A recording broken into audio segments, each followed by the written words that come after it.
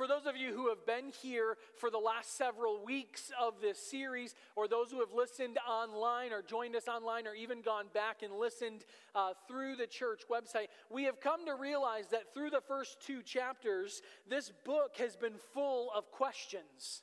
Questions that the Israelites have asked of God or vice versa. Some by God, but most by his people.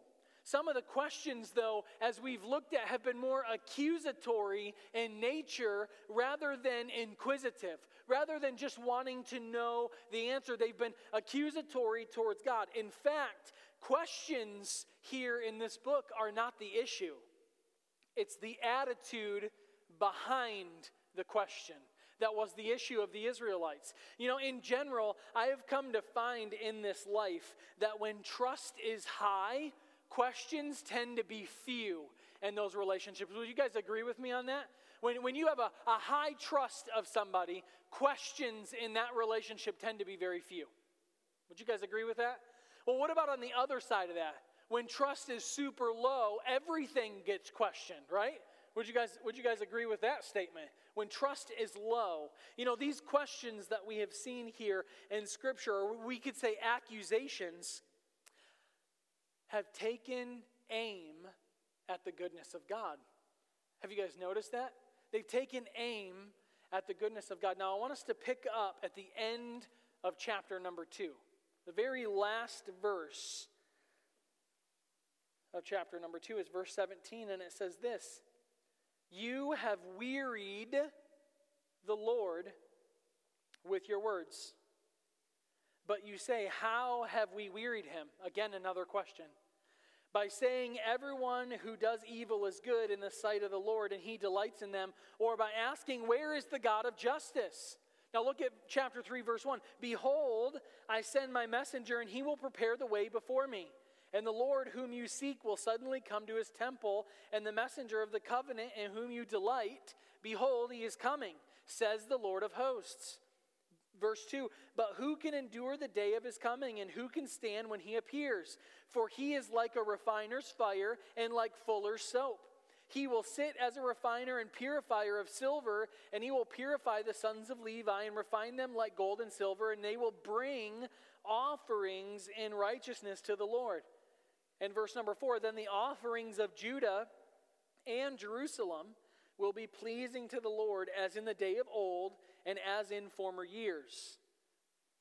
Don't miss this part. These next 2 verses are crucial. "Then I will draw near to you for judgment. I will be a swift witness against the sorcerers, against the adulterers, against those who swear falsely," meaning those who lie, "against those who oppress the hired worker in his wages, the widow and the fatherless, against those who thrust aside the sojourner and do not fear me, says the Lord of hosts. For I, the Lord, do not change. Therefore you, O children of Israel, of Jacob, are not consumed." Let's stop there. And this is God's word for us today. Let's pray. Heavenly Father, we come to you, and Lord, we ask now, as we have read these somewhat heavy verses here, Lord, that we would learn from them, that we would see moments in our lives where there have been error and we would turn from them. But Lord, if we have pursued you and our relationship with you is headed in a great direction, Lord, but you would continue to press and that we would continue to submit, that we would be a people of truth, and that we would learn from your truth today, that we would not have hardened hearts, but we would have ears that would hear. And I ask and pray these things now in Jesus' precious and holy name. Amen. Amen. You know, God's people here in the text were looking at their situations and their circumstances. They were questioning God's goodness and his provision. They were complaining that God would not or was not fair in their life, that God was the one to blame for all of the wrong that was taking place. They wanted to know why God had not passed judgment, but on the other people, not on themselves. Why were things the way that they are? The Israelites wanted answers. Now let me just fill us in on a little bit of truth here this morning. If you get nothing else from today, don't miss this one thing. God is not going to explain every single thing to us. If you get nothing else, walk away with that. God is not going to explain everything to us. There are going to be some things in this life that we will not get answers to. Not here. We may not even know until we are standing before Him. But there are people in this world, there were people here in the Bible that were so self-righteous and proud that they believed God owed them an explanation. They believed that He should have explained it. Listen, let me ask you this question. Have you ever been in a situation where you had your patience wear thin because of another person? I mean, everybody's hand, I would hope, would be raised. Like your patience has been weared thin because of it. Like that person, listen, if it's your spouse, don't be elbowing them. Okay? No elbows. People online, we can't see you, but don't elbow your spouse on the couch. Like that person, whoever it is, like they stepped on your last nerve. Anybody? Like, have you ever been so weary and so worn out that you were just plain exhausted because of that person? Like, I'm just worn out having conversation with you. Like, I mean, you've come to the point where you're like, enough already. Anybody? Look back with me to verse number 17. You have wearied the Lord with your words. You have wearied the Lord with your words. But you say, how have we wearied Him? By saying everyone who does evil is good. Does that remind you of a time period? Maybe the time period that we're living in right now. Everyone who does evil is called good. And they say that it's good in the sight of the Lord and that He delights in them. Or by asking, where is the God of justice? Where have we seen that recently? Where is the God of justice here? Listen, I couldn't help but read that one verse in this entirely small book here in the Old Testament and think that the inexhaustible God is wearied. The inexhaustible God is frustrated. This is what many would call a hyperbole in Scripture. A hyperbole. It's a figure of speech that's used to help us understand the brevity of a situation. And this is it. The inexhaustible God is now wearied because of the people. The attitude and the actions of the people were causing God to be in this specific way, to respond in this specific way. But the issue was that it was the same thing over and over and over again. How about that? Your patience ever wear thin because it's the same nonsense over and over and over again? It was cyclical for the Israelites. The Israelites were disobedient. And because of that disobedience, they would make demands of God, which ultimately would lead to their repentance when God would not give in. And that repentance would lead to rejoicing. And then that rejoicing ended up turning into rebellion once again. And then guess what? Rebellion turned into rejection, which would turn into judgment. And then guess what? We see disobedience and demands and repentance and rejoicing and then rejection and rebellion. And the process just goes over and over. I mean, if you've studied at all in the Old Testament, that's the entire process that you see from the book of Exodus until we get here in Malachi. Through the entire Old Testament. And so God sends prophet after prophet after prophet. And He does miracle after miracle after miracle. He provides again and again and again. And in the last book of the Old Testament, the last words for 400 years, God says, I'm wearied because of you. I'm wearied. I'm exhausted. For me, this was the tipping point of this book. The nation of Israel is now hitting God up with question after question, with statement after statement. And it's like, we don't trust you, God. You're not fair, God. You're not good, God. What are you talking about, God? Now, before I go any further than where we are at right now, I want for us to intently listen and to read this text, not religiously, but repentantly. I mean, look at your life. Look at your life and ask yourself the question that I did. The moment that I started writing this, I thought to myself, man, God, how much do I look like Israel at different times? How many times in my walk with you have I been just like this? How many times have I been disobedient? How many times have I rebelled? How many times did your judgment have to come upon me and it led me to repentance and rejoicing, but then the process started all over again in my life? Man, God has had to deal with my heart over and over again on some of the same issues many times. What about you? What about you?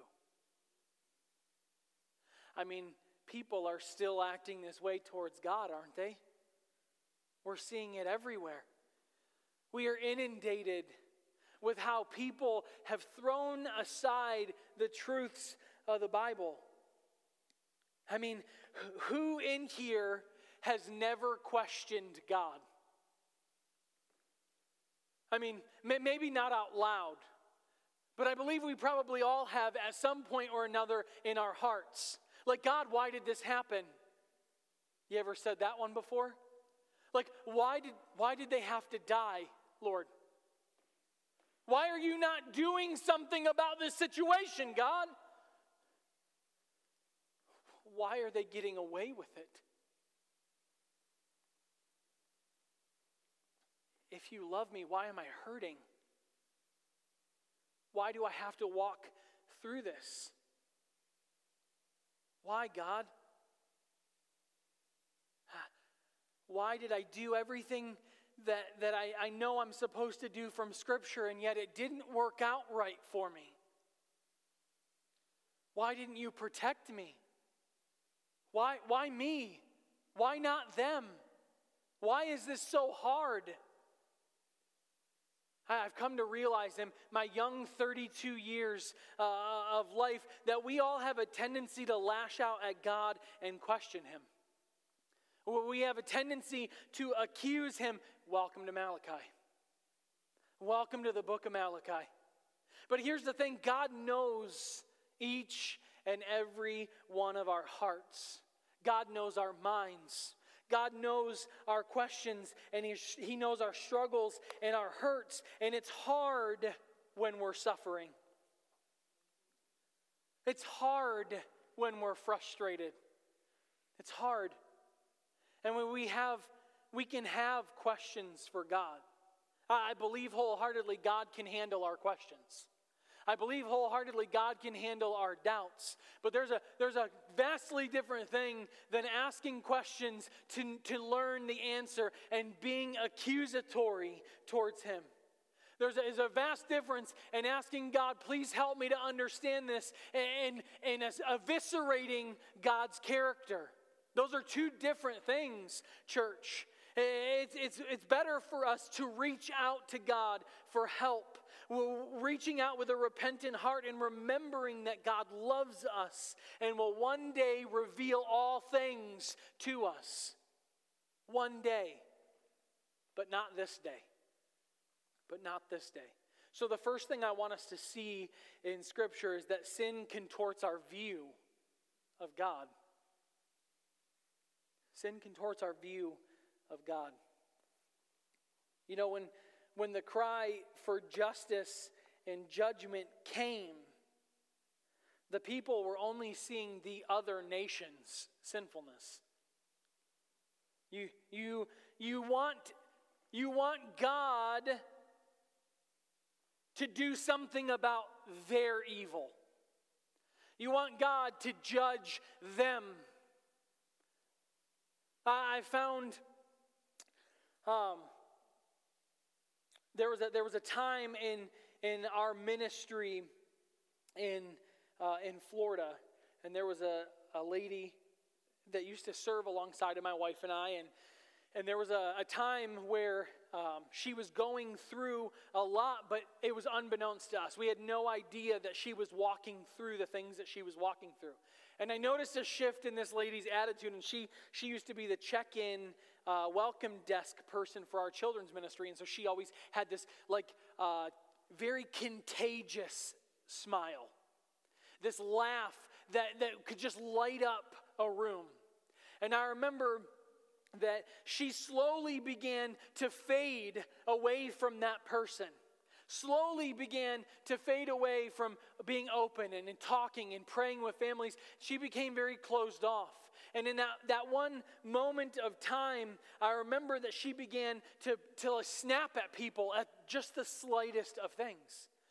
Hey, how come the pen's not sitting here? I need that. She would just lash out over a pen. But it really wasn't about the pen. Her heart was in shambles in her relationship with the Lord. And I remember this one time that I came in to the children's ministry wing in our church, and I asked her a very simple question about a tag for a guest. A tag, that was it. Just a simple question. And I remember her screaming at me in my face, and she walked away. And in that very moment of time, my flesh was like, God, make her drop dead. I'm just being honest with you. In my flesh, I was like, gone. I don't even want her anymore. Don't want her around me. If this is how she's going to be, that's not the example that I want from my leaders. Especially, what if a kid was there? What if a parent was there? And immediately in my flesh, I wanted God to cast judgment upon her. I wanted her to strike her dead right there.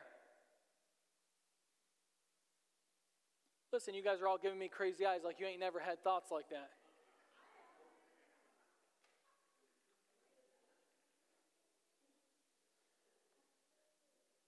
And I'm like, God, I want you to do something about her evil. I want you to do something about her attitude. When the whole entire time, God was trying to teach me to become more patient, to become more grace-giving with people. And I'll just be 100% honest with you, like He's still working on me in that area. He is. God is still working on me at being more grace-giving, because to be honest with you, if I had it in my flesh all the time, I'd just cut it all off all the time. Every time. I mean, just being honest with you. When we want God to judge someone else for their evil actions towards us. And you see, church, when we're hurting, when we're in pain, when we're emotional, we tend to only see things from our point of view. Would you agree with that, church? We tend to see things from our point of view, but I want you to write something down. When we sin, we want God's grace, but when others sin, we want God's judgment.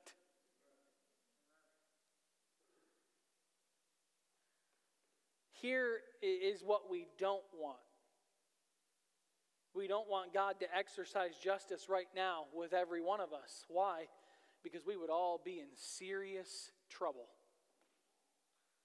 We would be in serious trouble. The reality here is only God is just, so that means only God can be fair. Only God can be fair. Sin contorts the fact that God is loving. that God is kind, that God is gentle, that He's graceful. And sin has infected everyone. And living in a sin-cursed world with sin-cursed people will right now result in a lot of complicated and confusing issues. And that's what we're seeing right now in our culture. And we often get stuck trying to sort out what we don't even understand. And someone once said this statement to me recently. They said, and I was talking with someone who's not a believer, and they asked me the question of, why does God allow evil? If God is so good, why does He allow evil? And in the process of that conversation, because of course sinfulness gets brought up. And in the course of that conversation, he says to me, well, can't God just get rid of sin? Right? Valid question. Can't God get rid of sin? And initially I wanted to respond with a whole bunch of things. And I wanted to pull out my deep theological mind. And then I came to understand in that very moment of time that my theological argument is not going to win this person to Christ. But then I wanted to play devil's advocate for a minute, and I wanted to start asking questions. Wait, so if you get to ask questions, I get to as well. And so I made this statement, like, we need to be very careful. Well, why can't God just get rid of sin? And I'm like, well, because when we say or think things like that, we're clouded in our understanding. We're completely clouded. And I was like, okay, what can I do that will resonate with this person, that'll speak to something in their life that would help them? And so I was like, I got this. So I was like, brother, think about sin like cancer. And he said, okay. I said, the only way to get rid of cancer is to get rid of people. And he just kind of sat back a little bit in his chair. And I said, cancer lives on and in people, and we don't want to get rid of people. And so it is with sin. God is the healer. God is the great physician. God sent His Son to die on the cross, and that was the one way to get rid of sin for people. But not in the way that we would think. Not in the way that we would choose. Why? Because God is patient. Because God is about saving people and about separating sin from the sinner so that we can live in perfection in eternity with Him to glorify Him. And so yes, sin contorts our view, but, and I'm talking a big but in Scripture, talking huge. Sin contorts that. But God promised. He promised the cure for sin. He promised the cure for sin. And the only cure for sin is the Savior. And the Lord, as it says in our text, will come, and before He comes, a messenger will precede Him. One who speaks of Him. One who says that God in His love and mercy will reach mankind and offer hope through eternal salvation. Do you know that the messenger came to say that God will forgive all sin for those who believe? That's what the messenger came to say. And church, aren't you glad that He is still in the midst of that process? Aren't you glad that He's being patient with the sinners? Amen, church? Now, I want to make a statement that is easy to say, hard to live out. God has an answer for every single one of our questions. And that answer is Jesus. God has one answer. one answer for every single question in your life, and it's Jesus. It's Jesus. You know, all of our questions about pain and suffering and the problems in this life will not be answered now. I love what Paul said in 1 Corinthians chapter 13. He said this, "For now we see in a mirror dimly, but then face to face. Now I know in part, but then shall I know just as I am also known." Paul was saying that when we fully see Jesus in heaven, our need for answers will vanish. Our need for answers will vanish. And to be face to face with Jesus means that we will have unhindered and complete fellowship with Him. Man, who is not excited about unhindered fellowship with Jesus? You know, 1 John chapter 3 tells us that when we get to heaven, we will see Him as He is. Meaning that there will be no more barriers to us and Him. Exodus 33 in the Old Testament said that the Lord spoke to Moses face to face as a man speaks with his friend. As a man speaks with his friend. Meaning open, free fellowship with Jesus Christ. Man, when we look into a mirror today, unless that mirror is dirty, when we look into a mirror today, the image is more often than not pretty clear. Would you guys agree with that? Do you know when he wrote that passage, when Paul wrote that, about looking into the mirror in the ancient world was a polished piece of metal that always distorted the reflection. It always distorted. And it was a picture of how sinfulness in us distorts how we see life. And it causes us to ask questions. It causes us to demand answers of God. But I want to make a statement for each one of us this morning. This is for you, balcony. This is for you here on the main level. This is for you who are watching and listening online. If we knew more of our sinfulness, we would be driven to despair. If we knew more of God's glory, we would die in terror. If we had more of an understanding of God's word, we would be filled with conceit and tormented with ambition. And for that reason, heaven should be precious to us. For that very reason, church, we would not be able to handle greater knowledge on this side of eternity. You know, I think about heaven often, especially having gone through the Revelation Bible study with you guys. And I think about it often, one, because my soul longs to be in a place of no more torment. My soul longs to be in a place of no more sorrow. No more pain.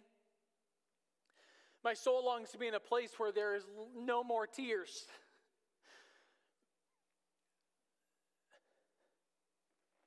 My soul longs to be with loved ones who have passed on,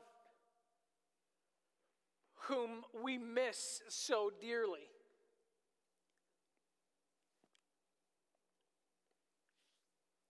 The teacher and preacher inside of me longs to be with great men and women of God who have passed before me. I want to be able to walk on streets of gold. I want to be able to see the pearly gates. I want to see the angels around the throne of God worshiping day and night, singing, "Holy, holy, holy is the Lord God Almighty." But none of those things are as precious and make heaven really heaven, except for unhindered fellowship with God. And that's what my soul longs for the most, and that's what I want for you, is to long so much for heaven, not because of all the things that come with it, but because we get to be in the presence of our Creator. Because we get to see the nail-pierced hands of our Savior.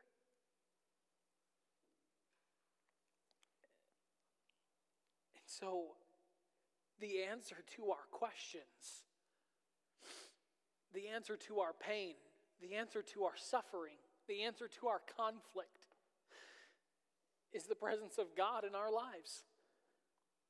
It's the presence of God in our lives. And I love what Paul told the church at Corinth when he said that the moment of salvation in one's life, we were given the gift of the Holy Spirit. He was given to us. And so spiritually speaking, as a believer, we are now the dwelling place of God. We're His temple. The place where He dwells inside of us. And after salvation, He takes up residence within inside of us. The Creator enters His creation.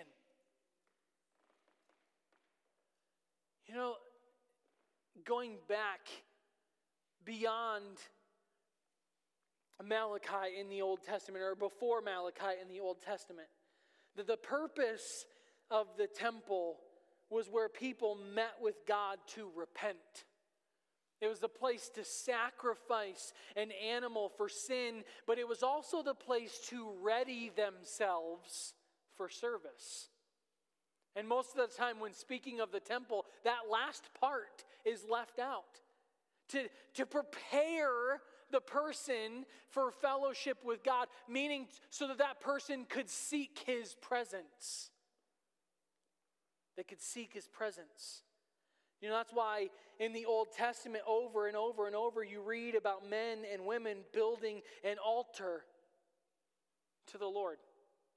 And they named each altar in every place where they met with God as a way to ready themselves for seeking the Lord. Do you know that the first coming of Jesus was to establish the final payment for sin? God sent a messenger to prepare the people. His name was John the Baptist, and his message was repent and believe. Repent and believe. And now Jesus is here, but sadly most of the people in Scripture rejected Him. Man, if you study the Gospels, you read through Matthew, Mark, Luke, and John, every single time Jesus was there, it says that there were multitudes of people that were following Him. But do you guys remember what happened in Scripture? The moment He began to speak something hard, the people fell away. And fell away. And fell away. All the way down to the fact that His own disciples walked away at the crucifixion.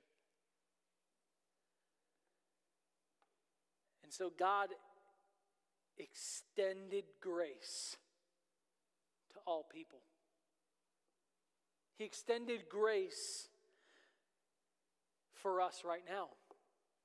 He extended grace for your neighbor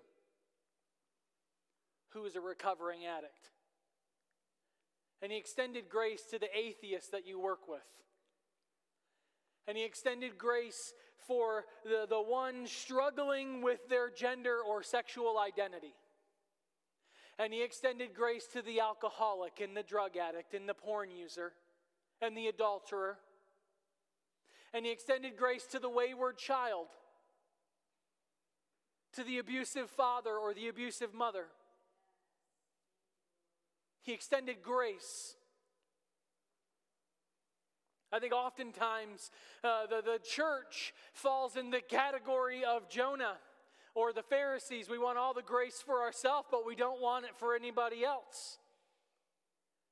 But He extended grace, and until His Son returns, that time period, that dispensation of grace is still active. Which means there's still time. There's still time for those people and the other people that I didn't mention. There's still time for them to experience that grace. There's still time for them to experience that hope. But right now, He's sending us out to be grace agents. He's sending us out not just to be grace agents, but also to be truth tellers in that. But there will come a day, the Bible tells us, that the second coming of Christ, he comes back as a judge and he brings wrath with him. And so there will be a day. There will be a day that is coming and happening alongside of the rapture of the church. Everything will be made right. But I want to tell you something I found to be true in Scripture, that God always warns before he acts. There's always a warning. Do you guys remember back in our Genesis series that we kicked off at the very beginning of the year? I know that seems an eternity ago. There was something that I talked about God's warning signs in Scripture, and we looked at a specific one with Cain and Abel. And God always warns before he acts. God always sent a prophet. God always sent a messenger. God always sends plenty of warnings. Look throughout the entire Old Testament, warning after warning after warning, and then boom, judgment. Do you know his next warning will be audible? His next warning will occur when trumpet sounds. And there are warning signs right now all around us. But that sound is essential. That sound is essential. The sounds will be heard in the messages of the prophets. The sounds will be heard with those who proclaim God's word to a lost and dying world. Now, as I'm going to use this term for each one of us, as disciples of Jesus Christ, we are to be preachers of God's word. We are to be the ones that herald truth. And so as preachers of God's word, we all have the ministry of proclaiming the gospel. We are still to be warning people with truth. And what we say is not popular. What we say is not even pleasant. But God's purpose for these warnings are clear. They are sure, and he is coming. But what happens when he comes? Because we could sit all day long and preach that he is coming. We could sit all day long and talk about what is going to happen in the end times. What's going to happen during the tribulation? Is the church going to be here or are they not going to be here? Are they going to be here for 3.5 years? Are they going to be here for 7? Are they going to be here for none of it? And for those of you who went through the Revelation Bible study, I hope you have the answers to that. But there are some things that he specifically talked about here in the text. When he comes, the very first thing that he said that he will do is refine. He will be like a refiner of silver. He talked about the refiner's fire. He talked about the fuller's soap. And both of those things are cleansing agents. Did you guys catch that? Did you see it in Scripture? And both use forms of heat. For those of you who do not know, fuller's soap, through friction, cleanses whatever it touches. Fire, through heat, through flame, cleans out the impurities. And so, when God comes, he's going to turn up the heat. And I don't mean physically like it's the dead of winter here in Michigan and we're cold and so we want the heat to warm. No, God is going to turn up the heat and he will clean out those who are wicked and unrighteous. He removes the gross to gain a pure vessel. He cleanses the stain. And that cleaning and that refining is not only externally, but it's done internally, and it's thorough. Our application is quite simple. Jesus doesn't just forgive us, he cleanses us. He makes us pure. He gives us a clean garment, one that's recognizable as his. And he keeps us clean.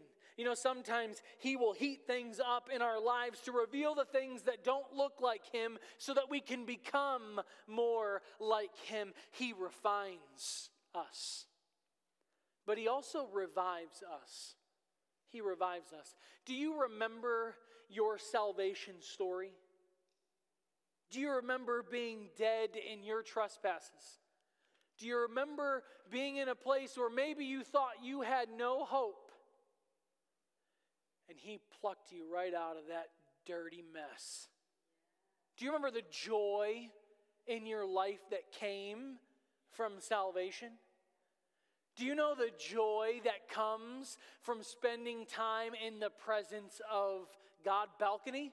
Do you? Do you know the joy that comes from spending time with God? The joy that comes because of salvation? There's a reviving that occurs when Christ comes into one's life. Look with me at verses number 3 and 4 of chapter 3. He says, He will sit as a refiner and purifier of silver, and He will purify the sons of Levi and refine them like gold and silver, and they will bring offerings in righteousness to the Lord. And then the offerings of Judah and Jerusalem will be pleasing to the Lord as in the days of old, as in former years. What had been offered by the people was abominable. We read that in the last chapter. Their worship was wicked, it was wrong, and God was interested more in the worshiper than in the worship. He was interested in changing the follower to revive them and make things right through His relationship, not religion. He wanted the person, not the practice. So, church, let me ask you a question as we begin to land the plane. Do you long to be revived? Do you long to be revived? Are you willing for God to refine you, to revive you? You know, in that process of sanctification, He might have to remove some things. He might have to remove, and it's painful.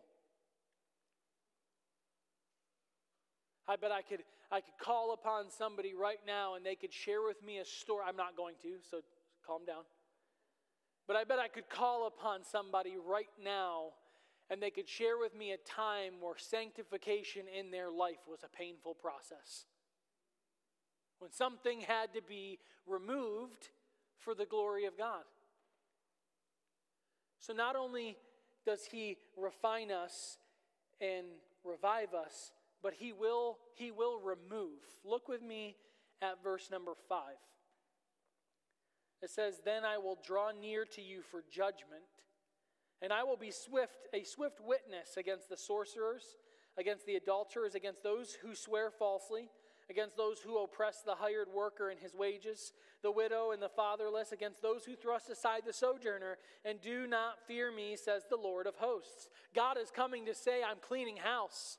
I'm coming to take care of it. I'm going to pass judgment on those who reject me. Some things in your life need to go, and I'm going to get rid of them. Let me ask you a question. Is there one of the sins listed right there that you could find in yourself? Please don't answer out loud. Please do not incriminate yourself. But I believe that we could all find a sin of ourselves somewhere in verse number 5. And here's the thing, it's better for us right now to experience the temporary fires of sanctification than it will be the eternal fire of judgment. We will all sit over a flame, and it's better to do it now in God's love and grace and mercy than for eternity with His wrath. Jesus came as the Savior the first time. He comes as the judge the second. And so, church, I want you to make one last note of something this morning. Please do not mistake God's patience as permission for you to keep sinning. Amen, church?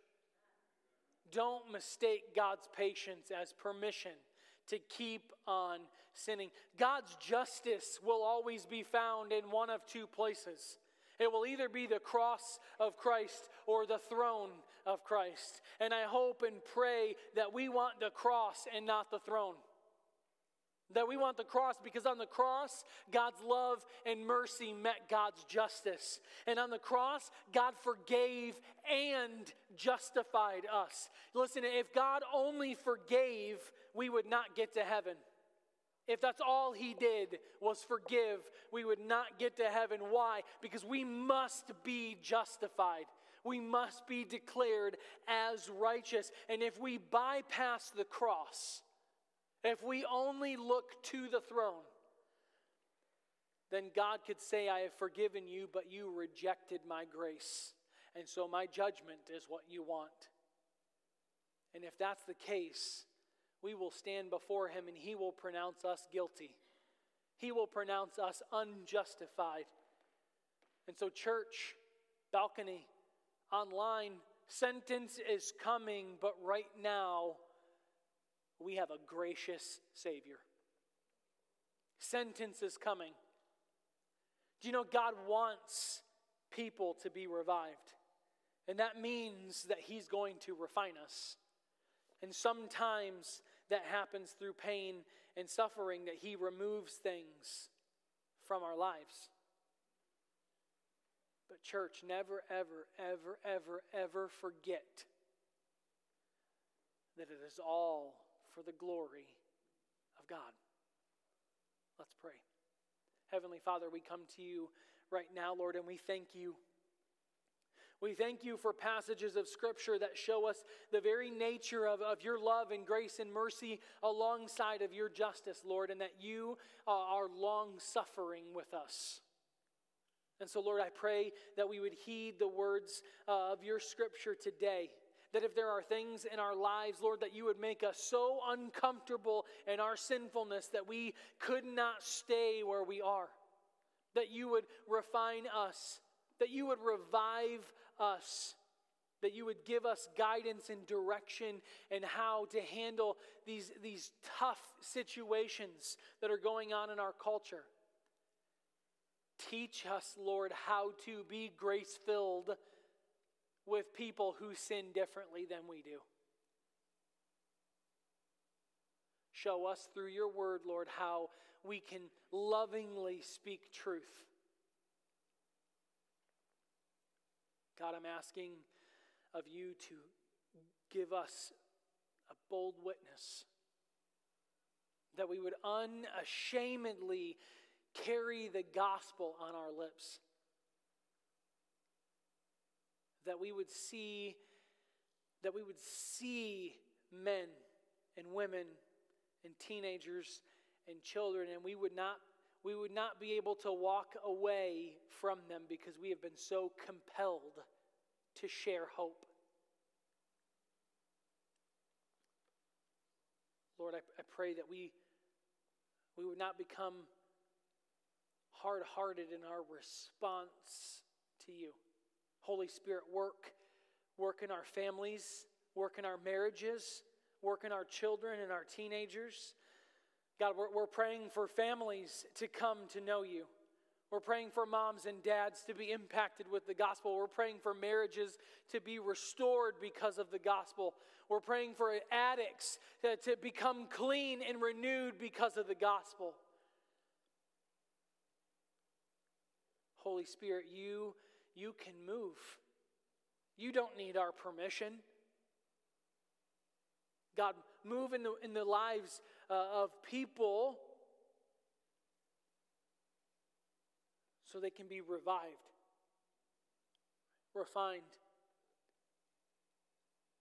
and then repurposed to share your glory.